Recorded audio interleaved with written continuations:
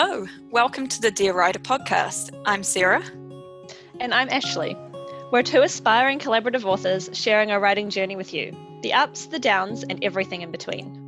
Whether you're just starting out or a more experienced writer, we hope that you'll find this podcast inspiring and thought-provoking. And here's the show. Hey everyone, welcome back to Dear Writer. This is episode 23, and this is one of our Talking Shop episodes, the fourth one of these Talking Shop ones, which is I always find it really fun to have a bit of a chat about the things that we're reading. It's always interesting to see what each other have been up to the past month or so since we last recorded one. Yeah, and I guess most writers are avid readers as well. So I always find this very interesting because I always have lots of books on the go, even ones that we don't mention on here. And sometimes it's hard to choose. Yes, I agree. So anyways, we should probably jump straight into it. My pick this month is a grammar book entitled Woe Is I, The Grammarphobe's Guide to Better English in Plain English by Patricia T. O'Connor. And I really like the cover. You're not going to be able to see it, so I'm going to describe it to you. The I is a person made with like quotation marks, it's like brackets. Here. Anyways, so I enjoyed that. It's like a classic, when you have those grammar faces with like colon, bracket.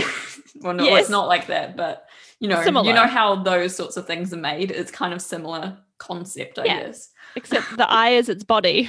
Yes, yeah. So I'm probably about halfway through it. I've been enjoying it immensely, which is, something to be said about about reading a grammar book. Mostly because it's incredibly witty. I thought I'd read out a few of the chapter titles because they made me laugh and I enjoyed it immensely. So one of them is Plurals Before Swine, Blunders with Numbers. Yours truly, The Possessives and the Possessed. That's amazing. Death Sentence, Do Cliches Deserve to Die? They're very amusing, some of the chapter titles. And they give a lot of helpful and practical advice about fairly common grammar errors. Mm-hmm. So especially the plurals before swine, blunders with numbers, about where you're trying to put S's when you've got plurals before words that mean a plural, like both, yeah, right, or that kind of thing, and you get confused about your sentence structure. Like woman. Yeah, stuff like that. So, or like a couple, is it at that point, are you referring to like a couple as like a singular object, or are you referring to like as a couple as in like more than one of a thing, and then like how you can get around all the grammar-y stuff to do with that. So, and it's interesting, like I remember coming across, I don't know if anyone else has had this, but others can sometimes be slightly confusing because you're like, does it belong to the other or the others? Yes. Yes. The others' footsteps. Hang on, there's more than one other. So yes, the others with it. Yes. Yeah. So that's what simple stuff. But... So that's what the plurals before swine, blunders with numbers, is that chapter was all about, which was quite helpful. Mm-hmm. It's also very amusing because she often writes grammar poetry in it. So she'll like make little limericks or something to help you understand the concept. So I have one here which I found very amusing. So this was meant to help you understand the difference between there, and there. So she wrote a poem, which I think you'll enjoy. So I'll read it to you because I had a good laugh about it. All right. They seem to have taken on airs. They're ever so rude with their stares. They get there quite late. There's a hand in your plate, and their eating was not even theirs. It's very amusing. So there's lots of these like little poems throughout all of the chapters. Oh my God. Today is quite a day. I don't know why I'm struggling so much. But you need to read more of the grammar book. Yeah. Are you sure you've read this the whole way through? I'm halfway through. That explains it. I'm joking. I'm sorry. Halfway. It's fine. I'm halfway through. Although by far, my favourite chapter so far has been the Death Sentence, Do Cliches Deserve to Die, where she pens some advice about using cliches and then ends the chapter with a whole list of her descriptions of overused cliches, which made me laugh a lot. So I thought I have a quote of her advice on using cliches, which I quite liked. So I thought I'd share that with you guys, and you can kind of get a feel for her writing as well. So there's no way to eliminate all cliches. It would take a room full of Shakespeares to replace them with fresh figures of speech, and before long those would become cliches too. Vivid language is recycled precisely because it's vivid. But think of cliches as condiments, the familiar ketchup, mustard, and relish of language. Use when appropriate and don't use too much. So that was quite a good way of thinking about cliches. And it is so true, you know, people turn things into cliches because they like the sound of it. So then someone else uses it and someone else uses it. And before you know it, it's just lost all of its meaning. And then I think it's sort of right about making up new cliches, because occasionally I want to use a cliche and then I'm like, oh, it's a cliche. Maybe I should like slightly change the cliche and it sounds even worse. And you're like, oh my gosh, no, I can't put this in. Like, it just looks like you've got it wrong and confused. Yeah.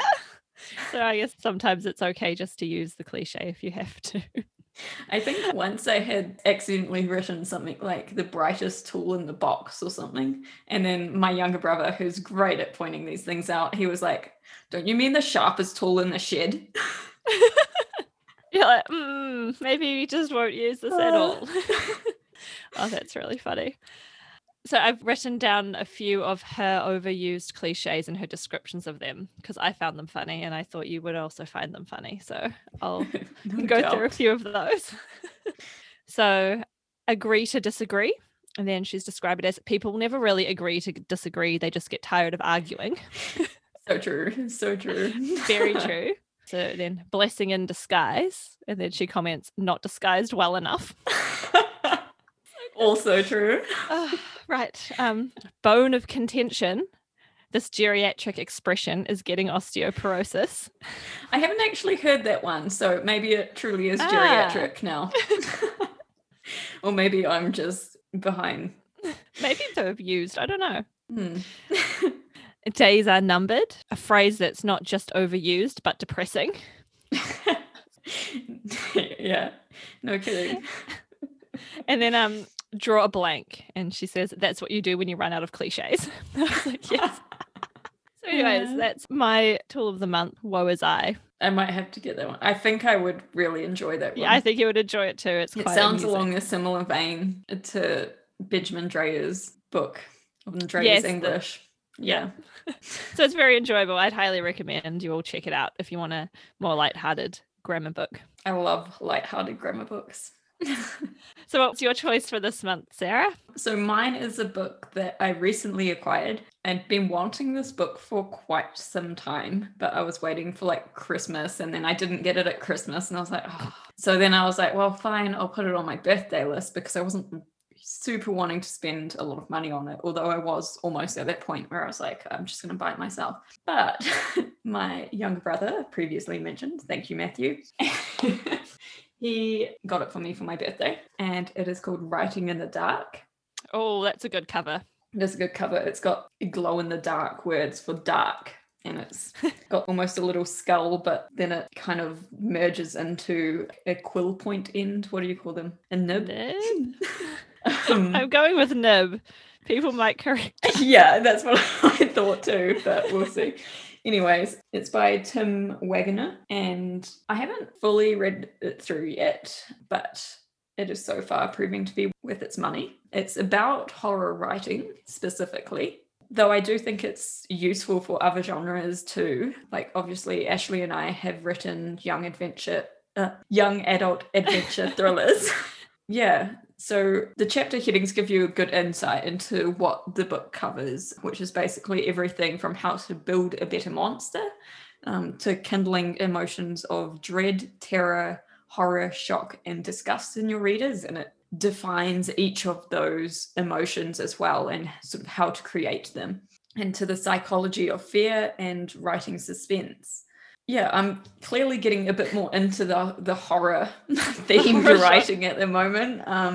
Not entirely sure why. It sounds real interesting. Yeah. Because it doesn't say a lot of the emotions, like sure, some of the horror and disgust is often, maybe not going to be in everyone's novel. But I feel some of the other stuff like dread, terror, shock definitely are elements of a lot of books, or especially our teen fiction. And then psychology of fear as well, like our characters are terrified often, so it's quite interesting. Well, I mean, every book has a certain amount of conflict in it. If you don't have conflict within a book, then you basically don't have a story. And typically, if you're having conflict, you're probably going to have some of these emotions come up in some ways, whether it's just fear of like losing someone, or like, in romance you might have fear of losing someone, or so you are going to face these emotions whether you're writing horror or not. Some of the book is, like writing monsters is a little bit more specific to the horror genre. But even then, because we've got villains in our book. Yeah, exactly. And I but have a great quote that actually, I'm going to go straight to this quote, which describes what he has to say about monsters. So he said, "The prime qualities of a monster, literal or symbolic, human or inhuman, are ugliness, distortion, violence, cruelty, savagery, wildness, and otherness. Anything can become a monster in your stories if you imbue it with one or more of these qualities."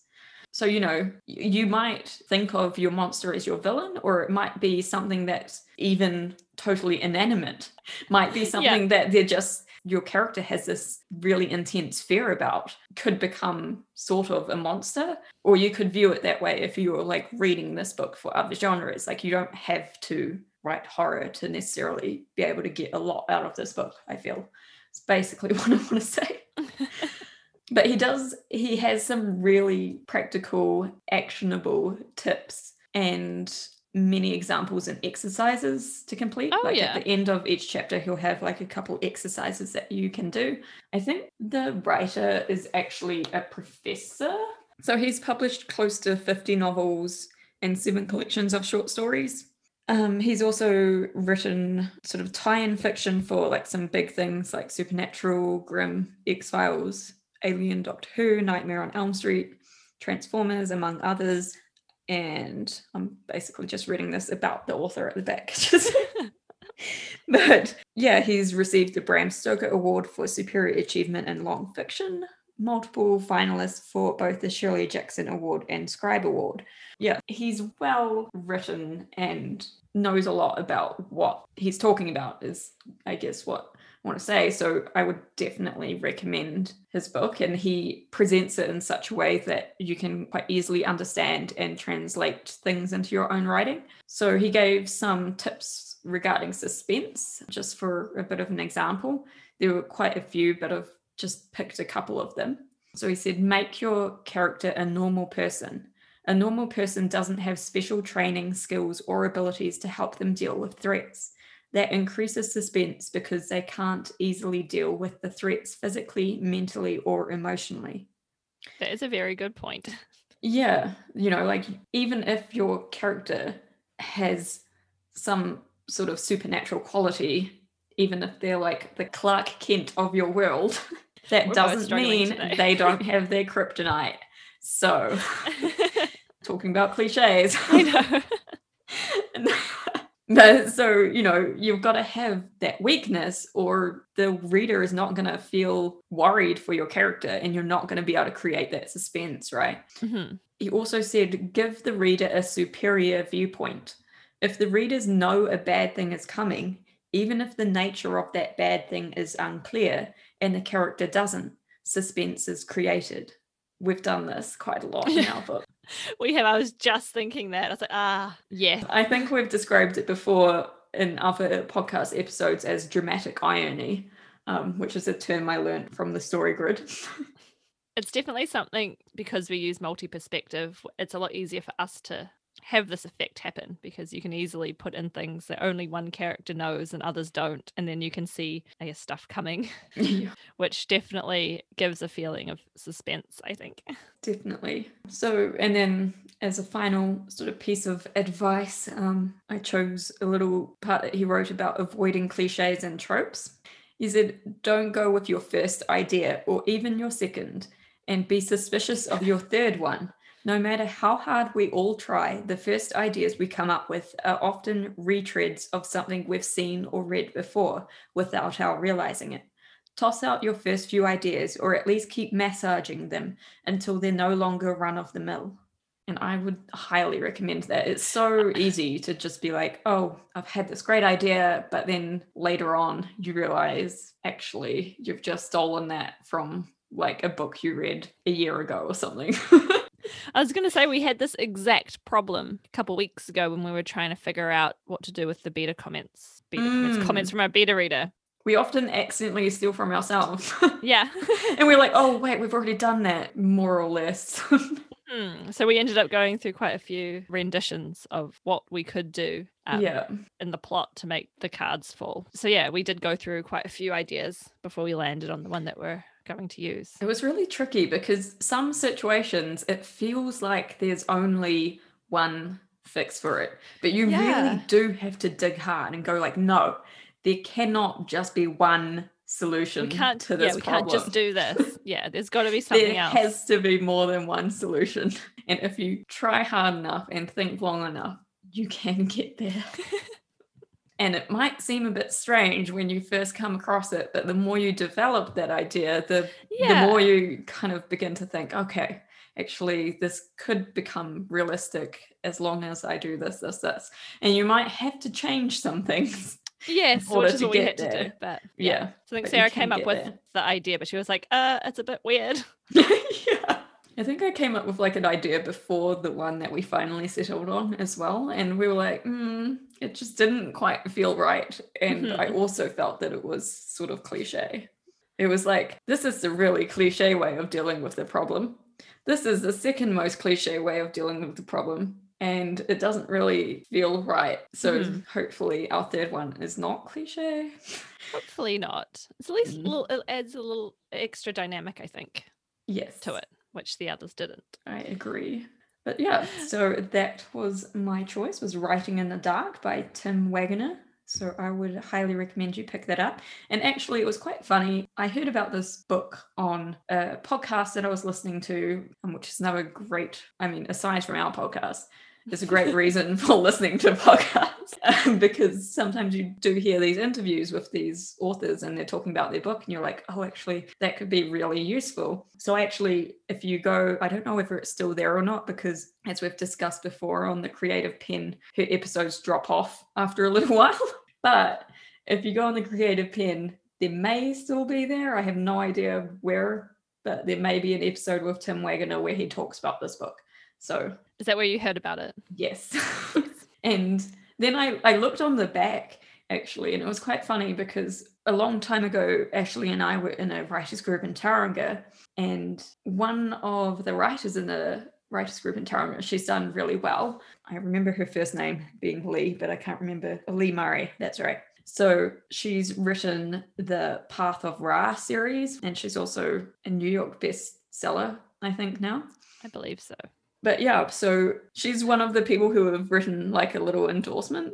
I feel like there's another term for that, but we'll go with that. Yeah, there probably is. This is like us with the pen nib thing. I don't know if that's but it seems to describe what we're trying to talk about. Oh my God. But yes, so I was like, wow, it's not often that you pick up a book and then find someone you know has endorsed it. So then I felt like I had to buy it. If she's endorsed it, then she knows what she's talking about. Yeah. Well, she gave us lots of helpful tips in the writing group, and she was really lovely. So yeah, I trust what she says. Anyways, shall we move on? Yeah. What have you been reading for fun recently? So I think I talked about this last time. I have been struggling so much to find books that engage me right from the start. I don't know what it is. Maybe it's just me at this time in my life, just not being able to, one, finish things, two, just not really sure what I guess want to read. So anyways, I was complaining about this fact to some of my lab mates at work, and one of them was like, do you like reading teen fiction? And I was like, I dabble. I dabble sometimes. And he suggested this book, We All Looked Up by Tommy Walich. And so I went and got it from the library because I was like, I need something. And I've been enjoying it quite a lot. I'm about maybe like 10 chapters through. Oh, yeah. Yeah, quite a cool cover. I'll show you. Very teen fiction-esque. Oh, yes. Yeah. You can't see it, but it's like the titles all in lights, like little light bulbs, and then it's got some teenagers like sitting with blankets on looking up at the sky. Is it a campfire in the middle? Or? Unsure. No, it's someone with a blanket. Oh, okay. Right, I see. It looked like a campfire. So I might just read to you the blurb from the back because it describes it quite well. So the blurb on the back is, before the asteroid, we let ourselves be defined by labels: the athlete, the outcast, the slacker, the overachiever. But then we all looked up and everything changed. So it's a book that follows a group of high school teenagers. They're in their final year of high school, and it follows what they do when they find out that they only have 2 months to live because an asteroid's about to hit and destroy the world. So I've been enjoying it a lot, actually, especially it's been quite obviously interesting reading it in pandemic times because it does kind of make you think a little bit about it. But yeah, it's multi-perspective, but third person, which works really well for this book because you're following all of the archetypes. Each character's like, as it says, like the athlete and the really smart one and the deadbeat one. And so it's quite interesting. You know currently like where all their lives are at the moment. That's what I'm up to. All of their problems and, you know, all the things that they're worried about. But obviously there's foreshadowing through the whole thing. There's this asteroid that's coming, and I'm up to the part where they've just discovered, like it's just been on the news, that there's a 66% chance that the asteroid's going to hit in 2 months and destroy the world. So they're all now like, what do we do with our lives? So I'm liking it a lot. It's written well. Good. Yeah. Sounds like one that I would quite like to. Oh, and the other interesting thing is he wrote an album to go with it, which is another reason why my lab mate recommended it, because we were listening to a playlist in the lab and he's like, these are very weird songs. And I was like explaining that we often pick songs that match some of the chapters that we're writing. And then he was like, oh, there's this book. And I was like, oh, okay. So yeah, the guy's also written an album that goes along with it. That's cool. To match it. So I thought that was quite cool. Definitely recommend. We all looked up. Cool. What's your book for this month? Well, continuing on the sort of apocalyptic and horror theme we're running on today, I read Bird Box, which I don't know whether people know it now because it is a Netflix film now, so more people know it. But I actually heard about the book on a podcast that I was listening to ages ago. Again, this one was on the Story Grid, which I heard about it. And I was reminded of it when I was searching for a good movie to watch. I saw Bird Box was out on Netflix. And I have watched it, but I didn't suggest it to watch at that point because my husband, Dan, doesn't like horrors. So I watched it by myself in the middle of the day to be safe. But I had already read the book at that point. I decided to read the book first. The book is far better than the movie, as books often are. I should mention, Bird Box is by Josh Malerman is who wrote it. And as I said, the film is terrible compared to the book. Well, it's not terrible. It's just they changed way too much. Let's just put it that way. They even changed the characters' names. And I was like, why is that necessary? Why do you need to change the names of these people? Were they weird names? Does that matter? Or No, it was like Cheryl and I can't even remember. But I'm just like, there's nothing wrong with Cheryl. Why did you change it? And they made her like a random old woman instead. Oh. But there was like multiple things. Some of the changes I could see were, to adapt it to the TV, but some of them were totally unnecessary. Anyways, the book is about a woman who finds out she's pregnant, basically on the verge of the apocalypse. And it alternates between her past experience of getting through the first year after the apocalyptic event happened, and then the present, which is like several years later, where she's trying to escape her situation with not one, but 2 children. There are creatures outside, in quotation marks, and if you see them, you go crazy and homicidal/suicidal. So whenever they go outside, they have to put on blindfolds. So that's basically the setup of the book. And I think it was really effective just because it literally takes a sense away from the character and away from you. So she's blindfolded, you're blindfolded. You have no idea what these creatures look like, what they can do. You just know that there's creatures out there. And if the woman Mallory sees them, she will probably die. So, and yeah, I read the second book as well, which is called Mallory after the protagonist. And the second book wasn't quite as good as the first book, I felt. That one was more multi-perspective because it had the perspectives from her children as well. But yeah, it didn't quite hit the same notes. I will say though that the second book was created very recently, like I think it's just come out, and so he probably had a bit of influence from the pandemic coming through into it, which I saw a review on Goodreads and someone was upset about that, but I thought it was actually kind of cool because I was like, yeah, I feel like it adds more realism. I can't remember what the line was. Oh yeah, that's right. It said something like it was only safe and unsafe, and I was like thinking about the pandemic and I was like, clean or unclean. It's quite funny. Yeah, especially being an operating room nurse. Yeah. Yeah, it resonated with me, let's just say that. That line in particular. But yeah, so I highly recommend that book. It is a horror again, but it's not like super gruesome or anything. It's more suspense and, you know, like I guess there's creatures in it that give it kind of that horror feel. Yeah, it sounds real interesting, especially I know the movie you're talking about. I haven't watched it because I don't like horror movies, but the book sounds very intriguing because the character's blindfolded. That would make it really, it just intrigues me, you know? I'm like, oh, okay. So you don't know a lot then as well, which is quite cool.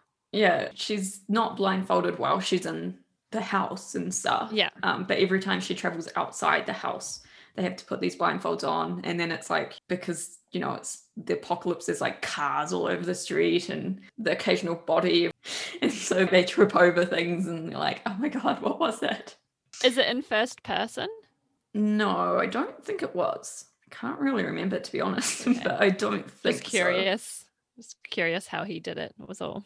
But yeah, I thought the structure was quite interesting, especially in the first one, because basically when it starts off, like the one situation is all these people who have conglomerated in the house that she's with. And then you get the other perspective of years later, there's just her and the children. And so you're like, well, something happened. Yeah. These people must have died somehow. So you know it's going to happen, but you have no idea how it happens. Right. So it's kind of interesting. Really cool. Does sound interesting. I'm just so interested in the like structure of how he wrote that. It's really cool. Yeah. But also, I have been making steady progress on Stephen King's It, which we talked about in a previous Talking Shop episode. I'm still reading it. It's a long book. I'm not surprised you're still reading it. And to end on a lighter note, I found a really touching paragraph in the book, which is kind of why I like horror. And it sounds cheesy, but I feel like it really does shine a light in the darkness sometimes. So I thought I'd share that with you guys, just so you don't think I'm entirely insane for being interested in these or super dark stuff. Anyways, so it goes, maybe, he thought, there aren't any such things as good friends or bad friends. Maybe there are just friends, people who stand by you when you're hurt and who help you feel not so lonely. Maybe they're always worth being scared for and hoping for and living for. Maybe worth dying for too, if that's what has to be. No good friends, no bad friends. Only people you want, need to be with. People who build their houses in your heart. Oh, and that is really sweet. Just a really sweet, like that's something you don't expect to find in a Stephen King book. No, especially because I know a decent chunk about what's in that book in It. And so I'm kind of like, oh, well, there's a nice little thing in there, even though some of it's really disturbing. I think it's, you know, it's also like, despite being a story about this horrifying clown, it's also a story about a group of kids who draw together in the face of evil. So it is quite cool in that sense that they all get really close. Yeah. And that was a really sweet paragraph. I was quite touched. Shall we end on that paragraph then? Yeah. Yes. Okay. Next time on Dear Writer, we're up to our main podcast again. And this time we're going to talk about how Sarah and I go about researching a novel and some of our tips and tricks for researching better and smarter. Yep. Just to reiterate that there still are some spots left on our author's spotlight section. So just go to our website at www.lindersoncreations.com. And then if you go to the podcast section, you'll find the Be Featured on Dear Writer, and it'll give you a little form to fill out. And we'd love to have a chat to you. Yes. We don't bite. No, we're very friendly and we love learning about other authors and their journeys. It's so interesting. Yes. Yeah. If you'd like to know more about us or any of our writing projects, you can visit us at lindersoncreations.com, or you can contact us on Facebook or Instagram, which is also under Linderson Creations. I hope you enjoyed the show, and please rate and review us on your podcast of choice, and we'll be back next week. Happy writing, everyone.